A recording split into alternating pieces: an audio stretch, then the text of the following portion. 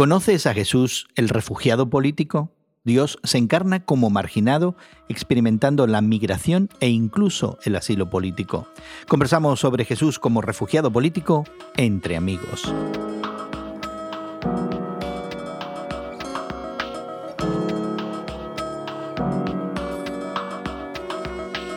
Gracias por acompañarnos en esta conversación entre amigos, una conversación que tenemos con Guillermo Serrano, el Samazón y Gerson García, tu servidor, sobre temas de actualidad desde una perspectiva cristiana. Y una conversación a la que puedes suscribirte en tu plataforma de podcast favorita, Apple, Google Play, Spotify o TuneIn. Te animamos a que te suscribas y participes de nuestro podcast con regularidad. Hoy estamos considerando la idea de Jesús de Nazaret, a quien la cristiandad reconoce como Señor, salvador, rey del universo.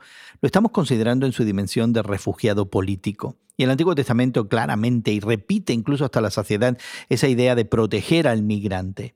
Pero además en la encarnación, Dios parece decidir posicionarse al lado de marginados y particularmente como inmigrante, como alguien que experimentó el asilo político, fue un refugiado político.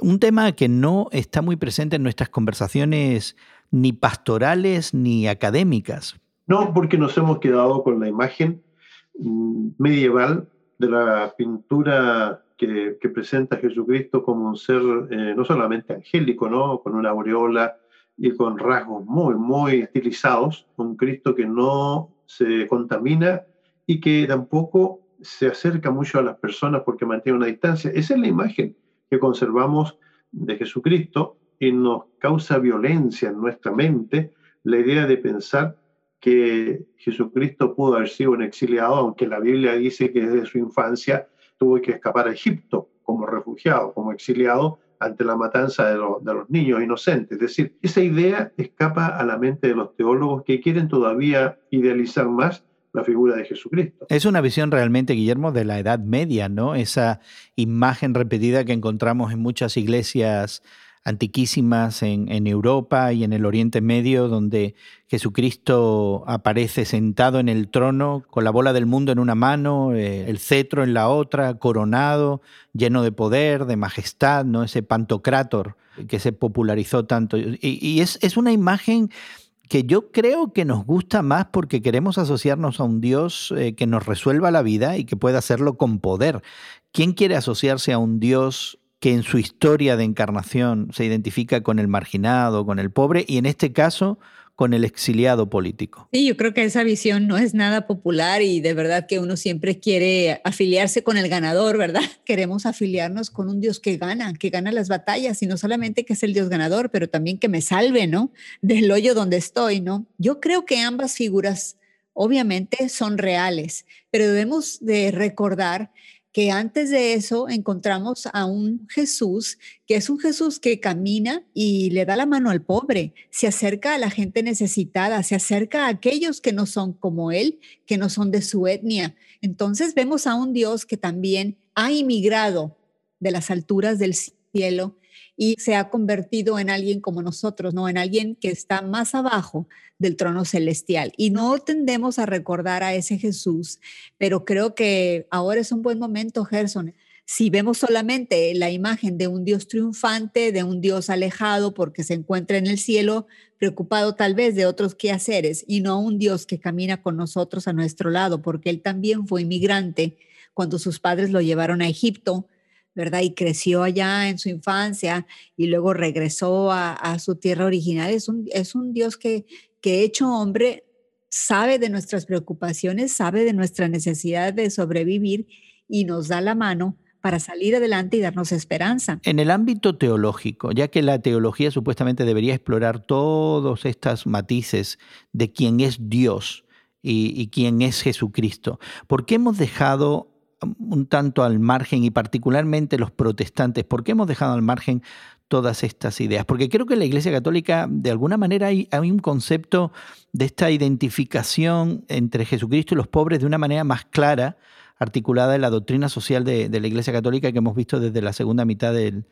siglo XX, pero entre los evangélicos, entre los protestantes, en lo que es la academia, en lo que es la reflexión teológica, no vemos esto. Yo creo que tiene que ver también con esta idea muy básica de una predicación evangelística que se interesa nada más que por el alma.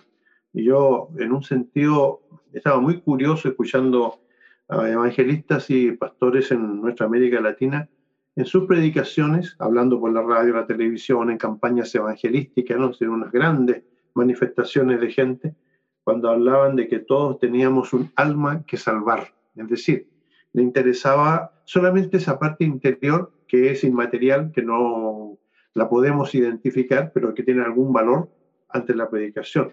El resto del cuerpo, el resto del ser humano, no le interesa a los evangelistas, porque entonces está esa tendencia a caer en lo que se conoce, por ejemplo, como un evangelio social que se interesa por todo el ser humano. Yo creo que nos obliga a repensar algunas de las cosas que estamos haciendo y pensando en este momento, en un mundo desafiante, un mundo que está cambiando y que está trastocando todas las cosas, valores, estilos de vida, teologías, doctrinas, incluso aproximaciones a lo que la Biblia nos enseña. De los tres que estamos participando en esta conversación hoy día, la única que yo he escuchado recientemente levantar su voz fue Elsa, cuando escribió el devocional del Ministerio Reforma acerca del Dios de los inmigrantes, que yo consideré que era una muy buena pieza de exposición de textos bíblicos sobre lo que la Biblia tiene que decir, ¿no? Muchas gracias. Creo que a nosotros tres nos importa mucho la situación de los inmigrantes, sobre todo en nuestro contexto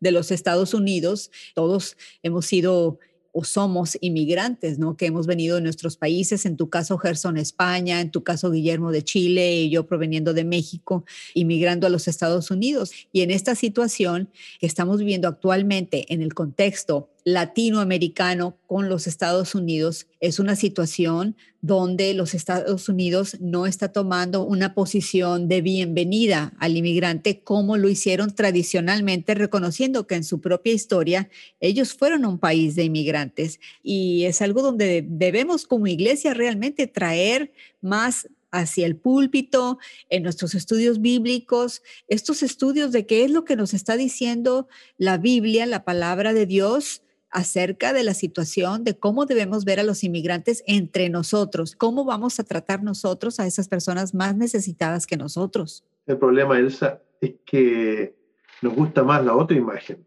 la imagen de un Dios muy pristino, muy puro, muy idealizado, a la que todos queremos de alguna manera asemejarnos.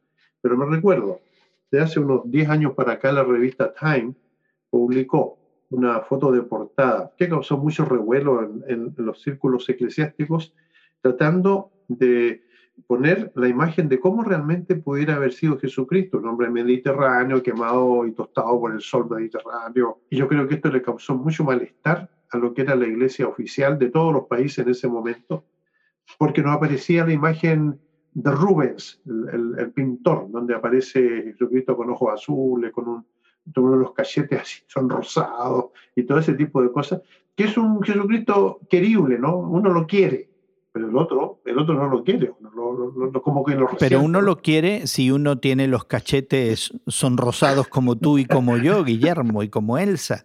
De pronto, si yo pertenezco a otro grupo racial, no me siento en absoluto identificado con ese Jesucristo. Entonces, si hay novedad en esta aproximación a Jesucristo como inmigrante y refugiado para los que son inmigrantes y refugiados, pero hablemos cómo ve el argentino al boliviano indígena que llega a sus tierras, cómo ve el chileno al haitiano de raza negra que llega a sus tierras, cómo ve el cristiano evangélico en España al inmigrante latinoamericano o al inmigrante subsahariano, que muchas veces incluso llega con el evangelio de Jesucristo, como un evangélico, llega a nuestras fronteras y es novedad y es buena noticia para el inmigrante y para el refugiado político que Jesús fuera uno de ellos. ¿Es buena noticia para los que no somos inmigrantes ni refugiados políticos? La pregunta, Gerson, de cómo lo ve cada uno de estos nacionales al inmigrante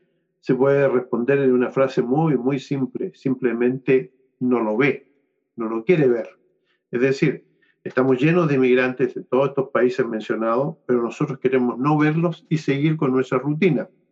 Este pastor David Ramos del Salvador, pastor de la Iglesia Bautista Betania, él dice algo que realmente cala muy hondo. Dice, después de esta pandemia, las iglesias vamos a seguir haciendo lo mismo, o va a ser una iglesia que realmente va a estar preocupada de ir a ayudar al necesitado, de ir a mirar las cosas como están sucediendo en nuestra sociedad. ¿Va a ser una iglesia inmersa en la sociedad o va a ser una iglesia nuevamente aséptica, que no se quiere meter en las cosas de la sociedad? Y yo creo que eso es lo que nos ha pasado, ¿eh? El Jesucristo buen pastor nos dice que encontramos refugio y guía en Él. El Jesucristo pan de vida nos dice que encontramos el alimento eterno, la sustancia que verdaderamente nos sustenta como seres integrales. El Jesucristo glorificado nos hace la invitación de esperar ese regreso suyo y de continuar en la lucha. ¿Qué nos dice el Jesucristo refugiado político? Depende del lado que estés, ¿no? Si estás del lado donde eres refugiado político, te unes a él, te das cuenta de que él es como tú y se acerca a ti, te toma de la mano y te dice, entiendo tu pena, ten esperanza en mí.